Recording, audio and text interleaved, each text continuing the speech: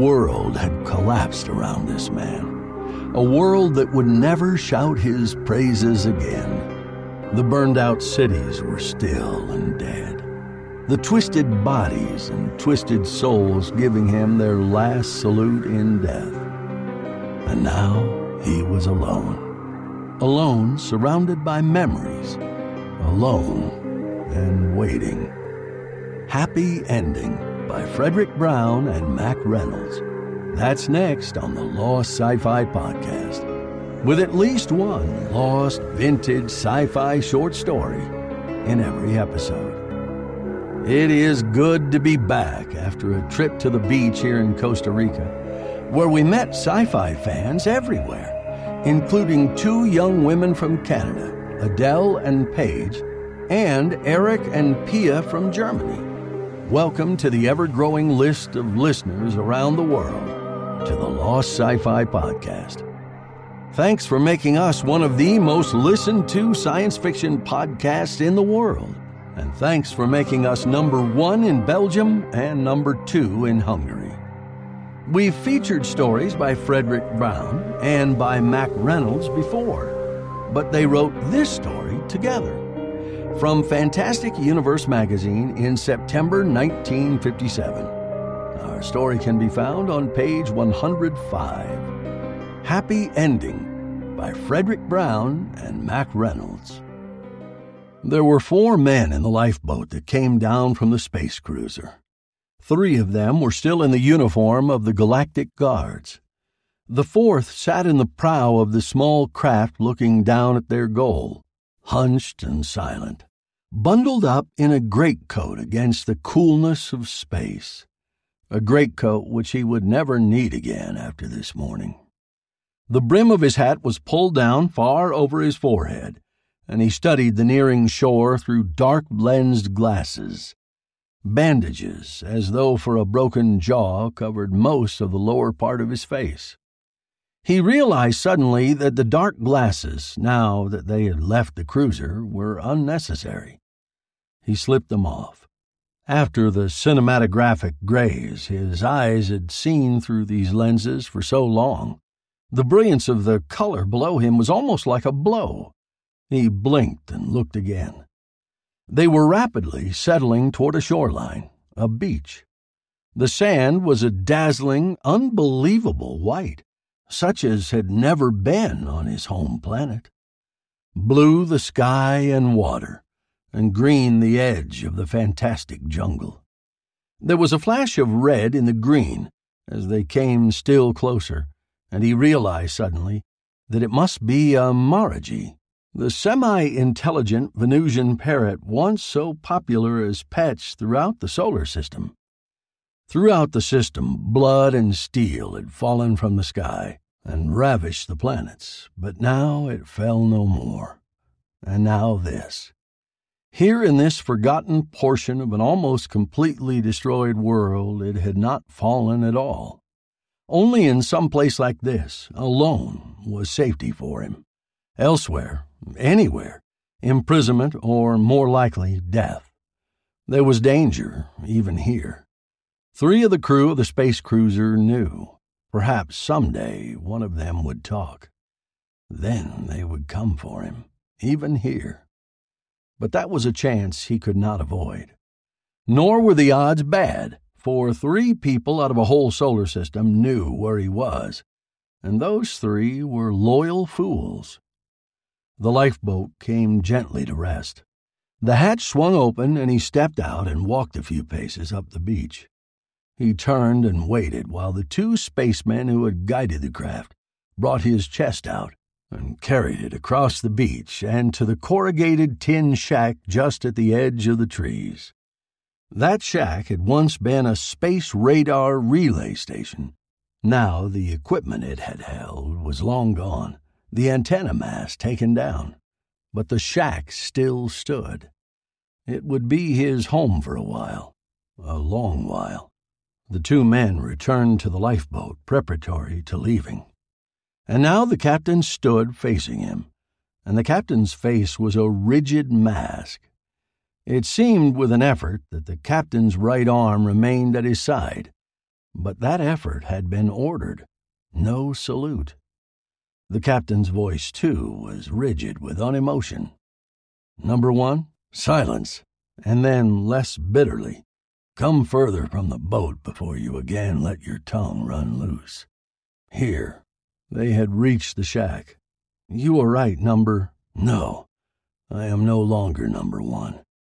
You must continue to think of me as Mr. Smith, your cousin, whom you brought here for the reasons you explained to the under-officers before you surrender your ship.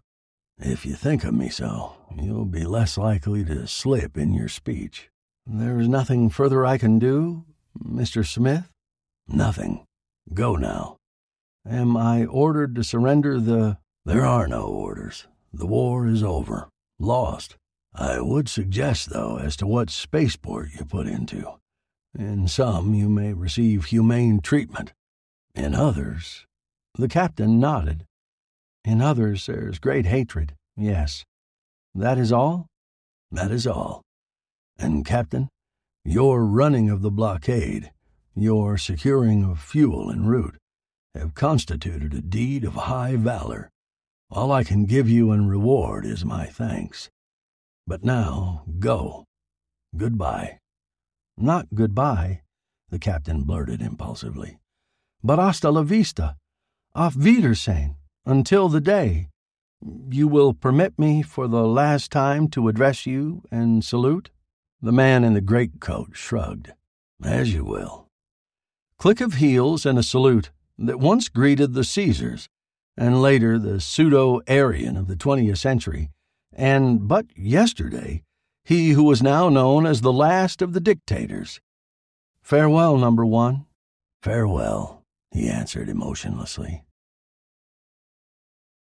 Mr. Smith, a black dot on the dazzling white sand, watched the lifeboat disappear up into the blue, finally into the haze of the upper atmosphere of Venus.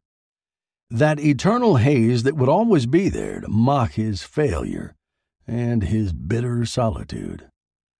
The slow day snarled by, and the sun shone dimly, and the Maragis screamed in the early dawn and all day and at sunset.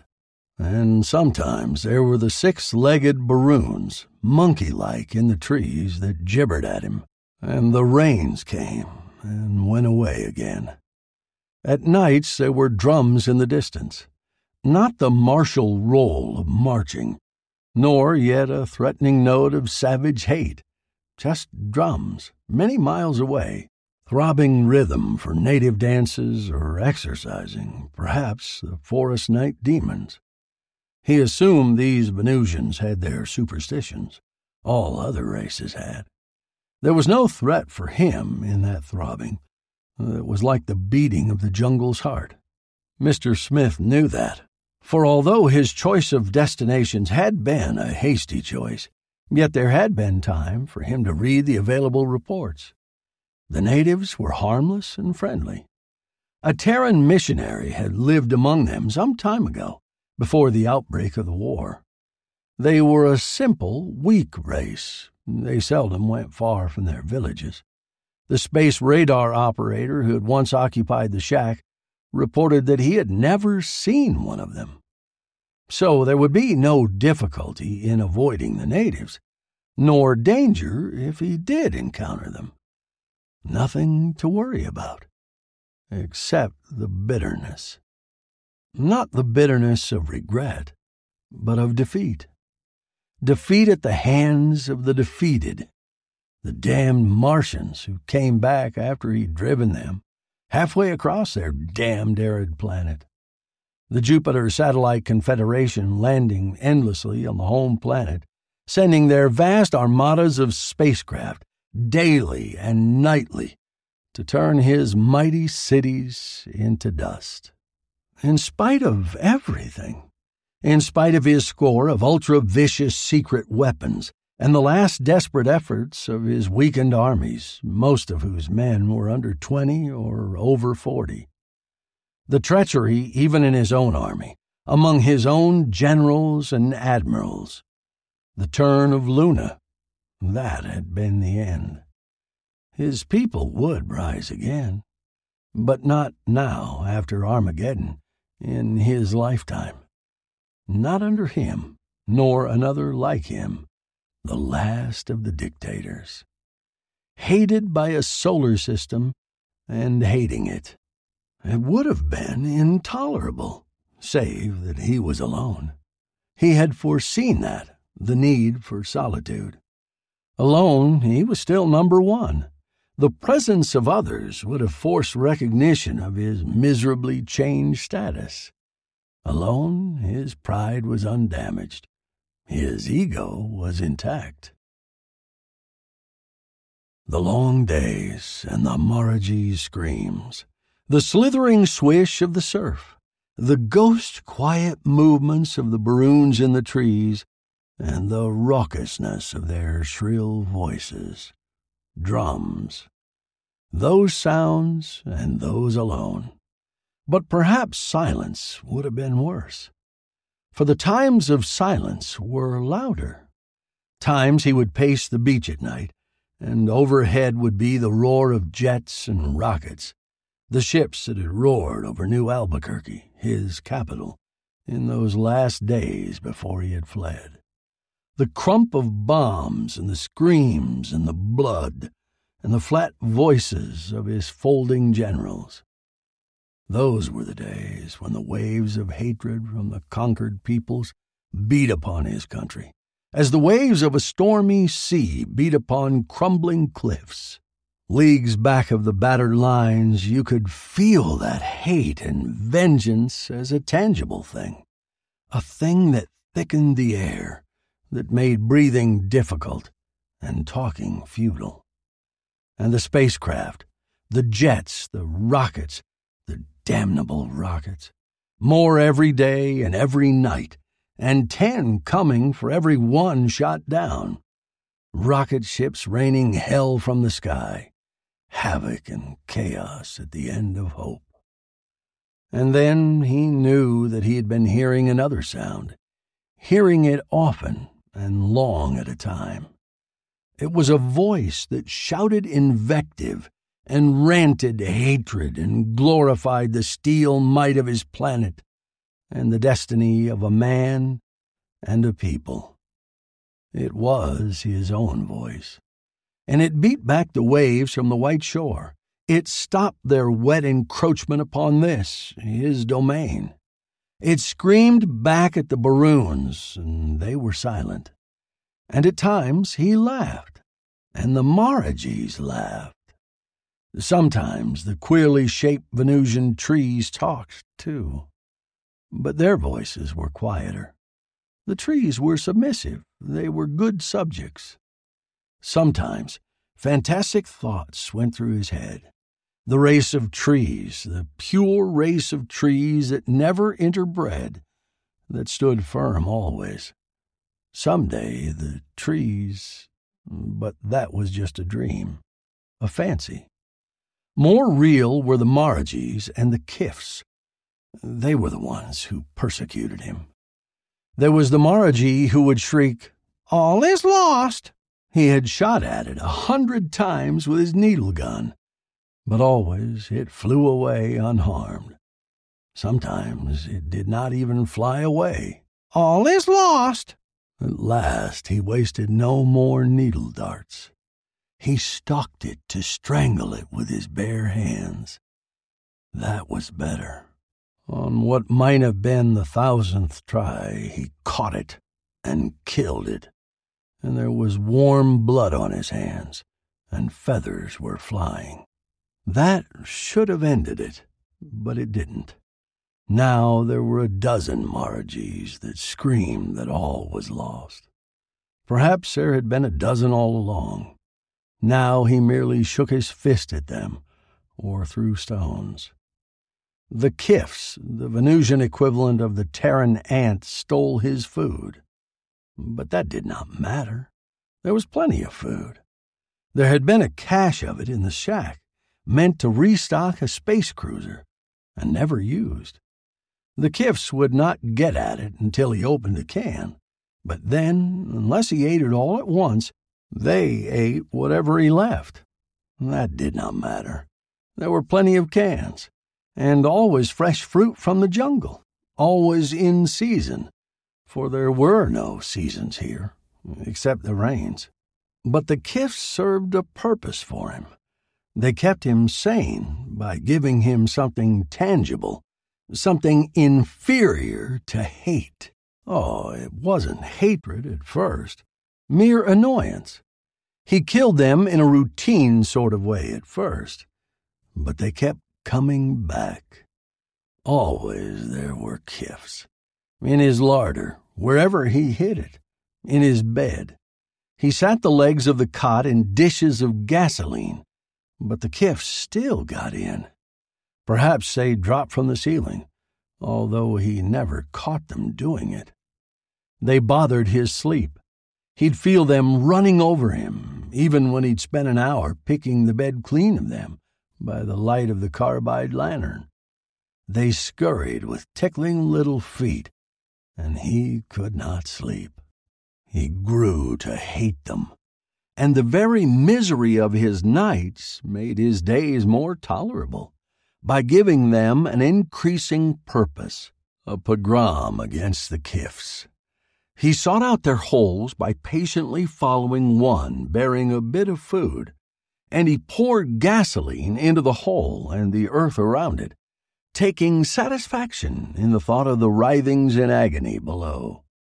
He went about hunting Kifs, to step on them, to stamp them out. He must have killed millions of Kifs. But always there were as many left. Never did their number seem to diminish in the slightest. Like the Martians, but unlike the Martians, they did not fight back. Theirs was the passive resistance of a vast productivity that bred Kifs ceaselessly, overwhelmingly, billions to replace millions. Individual Kifs could be killed, and he took savage satisfaction in their killing.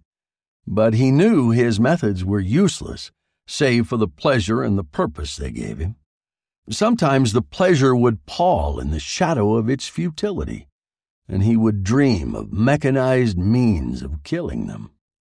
He read carefully what little material there was in his tiny library about the Kif. They were astonishingly like the ants of Terra, so much that there had been speculation about their relationship. That didn't interest him. How could they be killed en masse? Once a year for a brief period they took on the characteristics of the army ants of Terra. They came from their holes in endless numbers and swept everything before them in their devouring march. He wet his lips when he read that. Perhaps the opportunity would come then to destroy and destroy. Almost Mr. Smith forgot people and the solar system and what had been. Here in this new world, there was only he and the Kifs. The Baroons and the Morrigees didn't count. They had no order and no system. The Kifs? In the intensity of his hatred, there slowly filtered through a grudging admiration. The Kifs were true totalitarians. They practiced what he had preached to a mightier race, practiced it with a thoroughness beyond the kind of man to comprehend. Theirs the complete submergence of the individual to the state.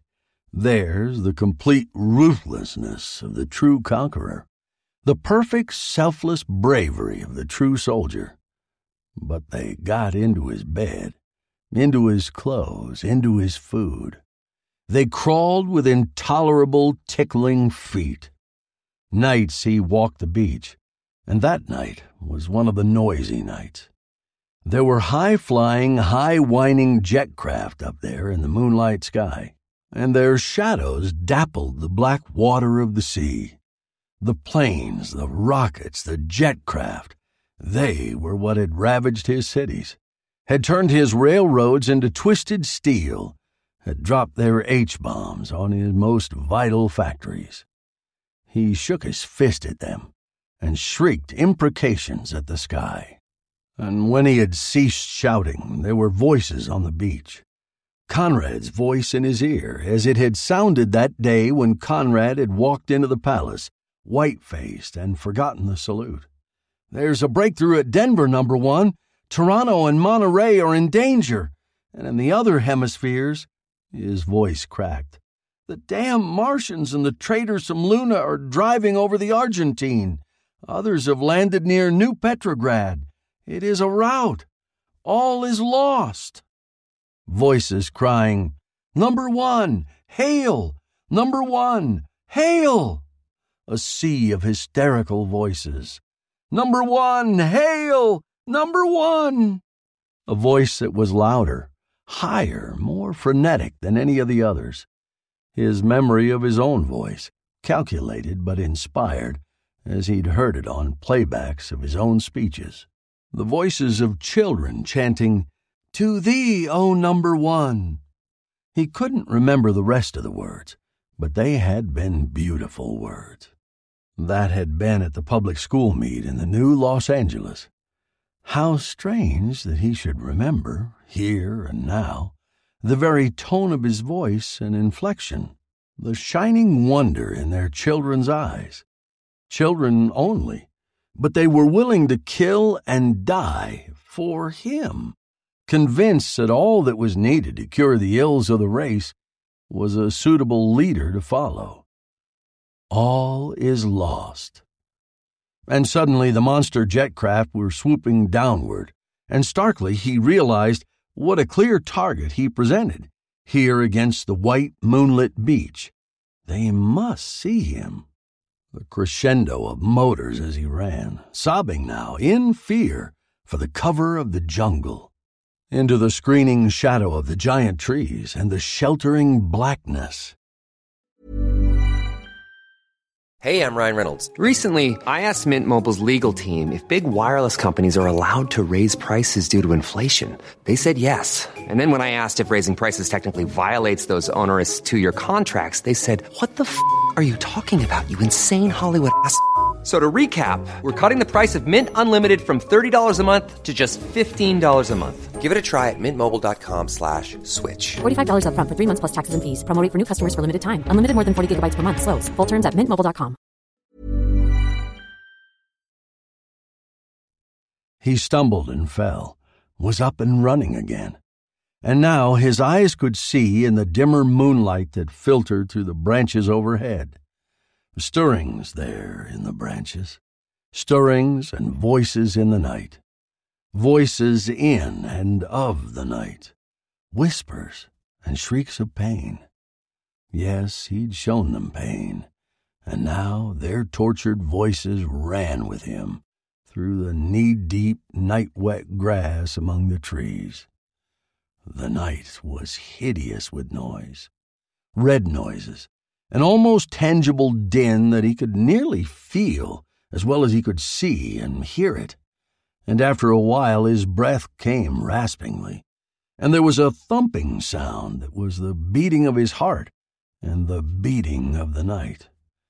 And then he could run no longer, and he clutched a tree to keep from falling, his arms trembling about it, and his face pressed against the impersonal roughness of the bark. There was no wind, but the tree swayed back and forth, and his body with it.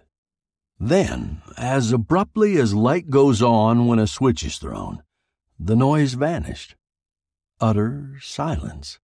And at last he was strong enough to let go his grip on the tree and stand erect again, to look about to get his bearings.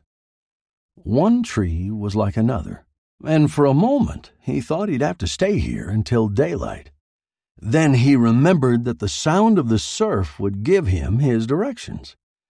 He listened hard and heard it, faint and far away. And another sound, one that he had never heard before, faint also, but seeming to come from his right and quite near. He looked that way, and there was a patch of opening in the trees above. The grass was waving strangely in that area of moonlight. It moved, although there was no breeze to move it. And there was an almost sudden edge, beyond which the blades thinned out quickly to barrenness. And the sound. It was like the sound of the surf, but it was continuous. It was more like the rustle of dry leaves, but there were no dry leaves to rustle. Mr. Smith took a step toward the sound and looked down. More grass bent and fell, and vanished even as he looked. Beyond the moving edge of devastation was a brown floor of the moving bodies of kifs. Row after row, orderly rank after orderly rank, marching restlessly onward. Billions of kifs, an army of kifs, eating their way across the night. Fascinated, he stared down at them. There was no danger, for their progress was slow. He retreated a step to keep beyond their front rank. The sound, then, was the sound of chewing. He could see one edge of the column, and it was a neat, orderly edge. And there was discipline, for the ones on the outside were larger than those in the center. He retreated another step, and then, quite suddenly, his body was afire in several spreading places.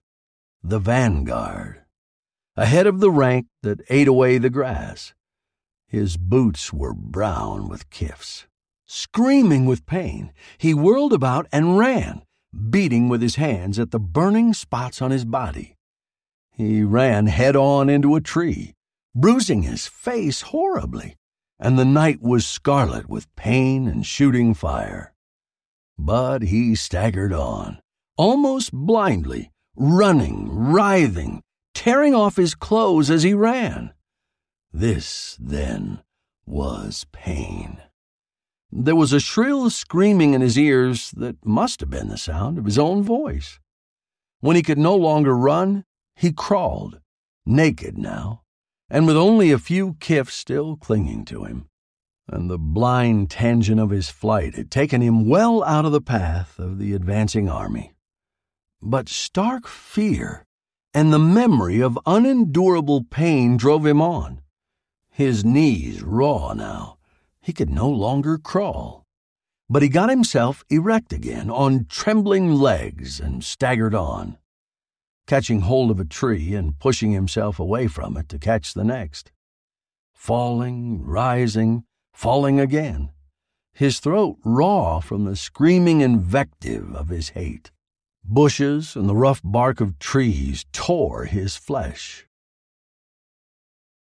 Into the village compound just before dawn staggered a man, a naked terrestrial. He looked about with dull eyes that seemed to see nothing and understand nothing. The females and young ran before him. Even the males retreated. He stood there, swaying, and the incredulous eyes of the natives widened as they saw the condition of his body and the blankness of his eyes. When he made no hostile move, they came closer again, formed a wondering, chattering circle about him, these Venusian humanoids. Some ran to bring the chief and the chief's son, who knew everything. The mad, naked human opened his lips, as though he were going to speak, but instead he fell. He fell as a dead man falls. But when they turned him over in the dust, they saw that his chest still rose and fell in labored breathing. And then came Alwa, the aged chieftain, and Narana, his son. Alwa gave quick, excited orders. Two of the men carried Mr. Smith into the chief's hut, and the wives of the chief and the chief's son took over the earthling's care and rubbed him with a soothing and healing salve. But for days and nights he lay without moving, and without speaking or opening his eyes, and they did not know whether he would live or die. Then, at last, he opened his eyes, and he talked, although they could make out nothing of the things he said. Narana came and listened, for Narana, of all of them, spoke and understood best the earthling's language, for he had been the special protege of the Terran missionary who had lived with them for a while. Narana listened, but he shook his head. "The words," he said, "the words are of the Terran tongue, but I make nothing of them. His mind is not well." The aged Olwa said, "Aye, stay beside him. Perhaps as his body heals, his words will be beautiful words, as were the words of the father of us who, in the Terran tongue, taught us of the gods and their good." So they cared for him well, and his wounds healed, and the day came when he opened his eyes and saw the handsome blue-complexioned face of Narana sitting there beside him. And Narana said softly, "Good day, Mr. Man of Earth. You feel better, no?" There was no answer, and the deep sunken eyes of the man on the sleeping mat glared at him. Narana could see that those eyes were not yet sane, but he saw, too, that the madness in them was not the same that it had been.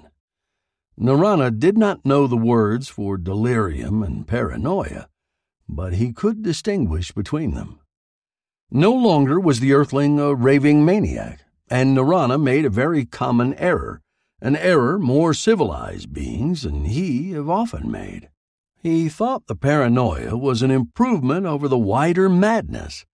He talked on, hoping the earthling would talk too, and he did not recognize the danger of his silence. "We welcome you, earthling," he said, "and hope that you will live among us, as did the father of us, Mr. Gerhardt. He taught us to worship the true gods of the high heavens, Jehovah and Jesus and their prophets, the men from the skies. He taught us to pray and to love our enemies." And Narana shook his head sadly. "But many of our tribe have gone back to the older gods, the cruel gods.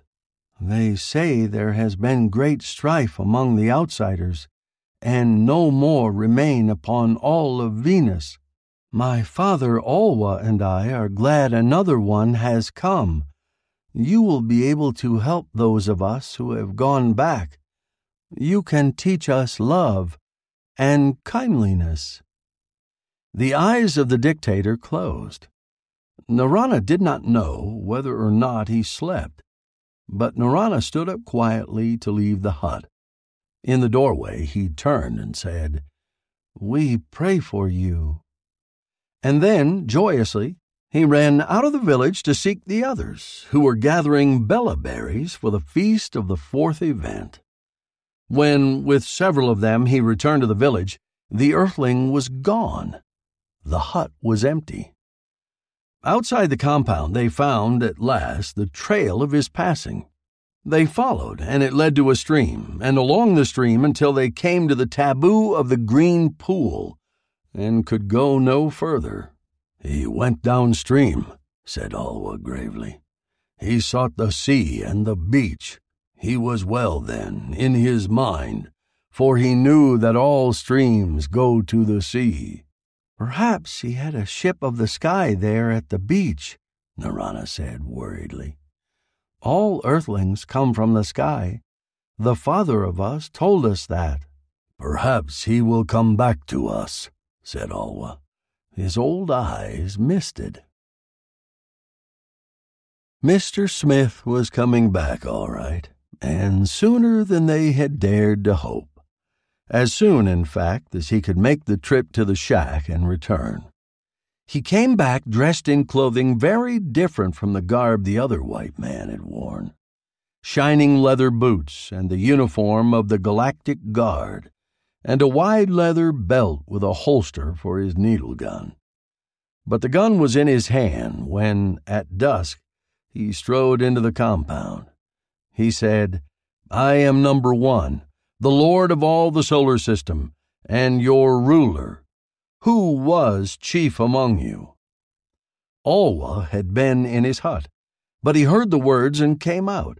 He understood the words, but not their meaning. He said, "Earthling, we welcome you back. I am the chief. You were the chief. Now you will serve me. I am the chief." Alwa's old eyes were bewildered at the strangeness of this. He said, "I will serve you, yes, all of us, but it is not fitting that an earthling should be chief among—" The whisper of the needle gun. Alwa's wrinkled hands went to his scrawny neck, where just off the center was a sudden tiny pinprick of a hole. A faint trickle of red coursed over the dark blue of his skin. The old man's knees gave way under him as the rage of the poisoned needle dart struck him, and he fell. Others started toward him. "Back," said Mr. Smith.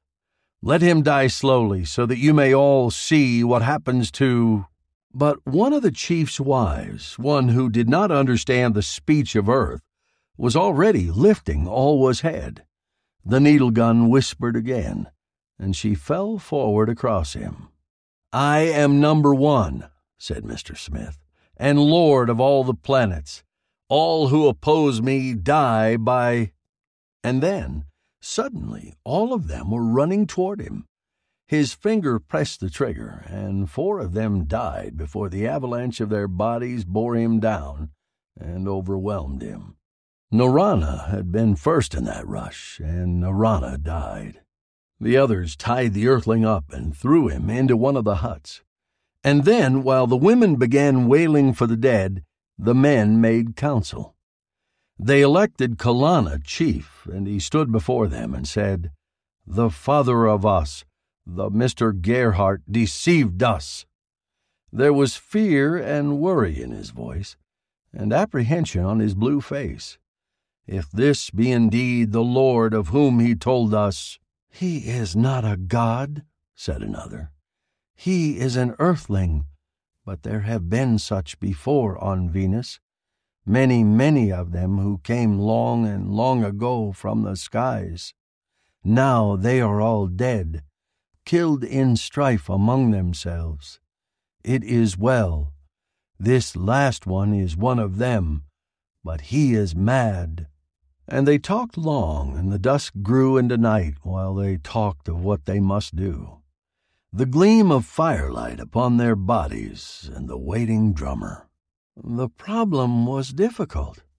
To harm one who was mad was taboo. If he was really a god, it would be worse. Thunder and lightning from the sky would destroy the village. Yet they dared not release him. Even if they took the evil weapon that whispered its death and buried it, he might find other ways to harm them.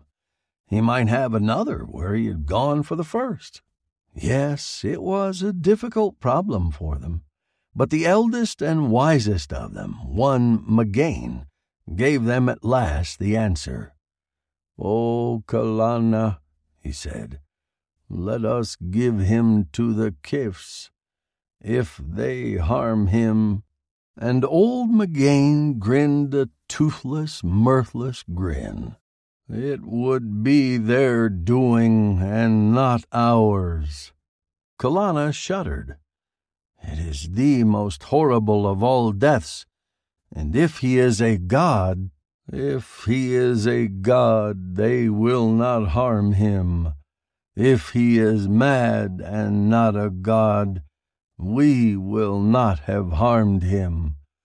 It harms not a man to tie him to a tree."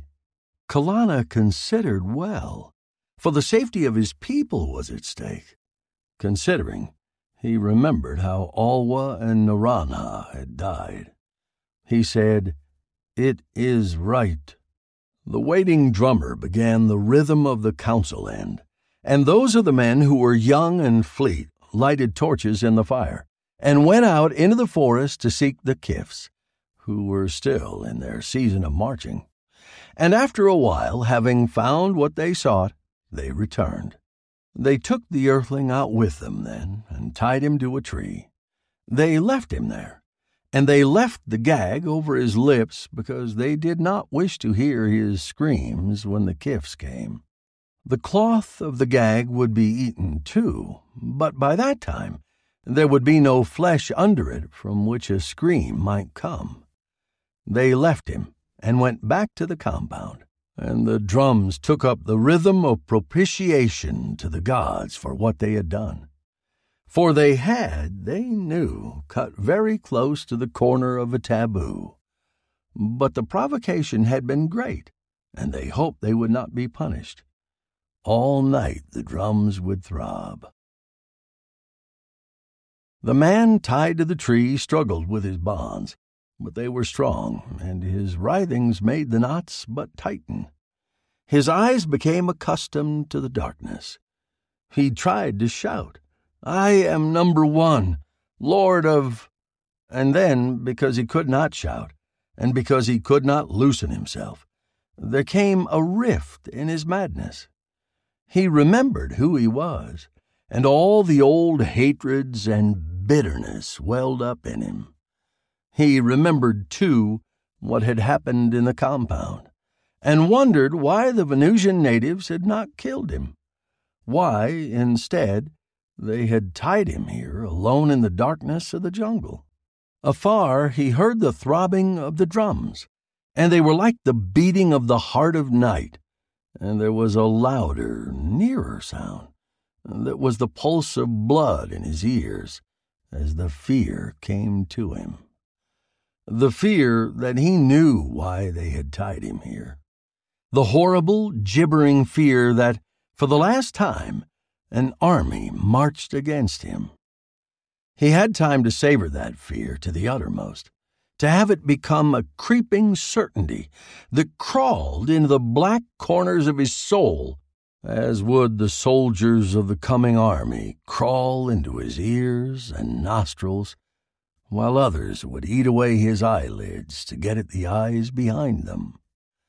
And then, and only then, did he hear the sound that was like the rustle of dry leaves, in a dank black jungle where there were no dry leaves to rustle, nor breeze to rustle them. Horribly, number 1, the last of the dictators, did not go mad again. Not exactly. But he laughed, and laughed, and laughed. Next on the Lost Sci-Fi Podcast, an odd story, made up of oddly assorted elements that include a man, a woman, a black cat, a treasure, and an invisible being that had to be seen to be believed. All Cats Are Gray by Andre Norton.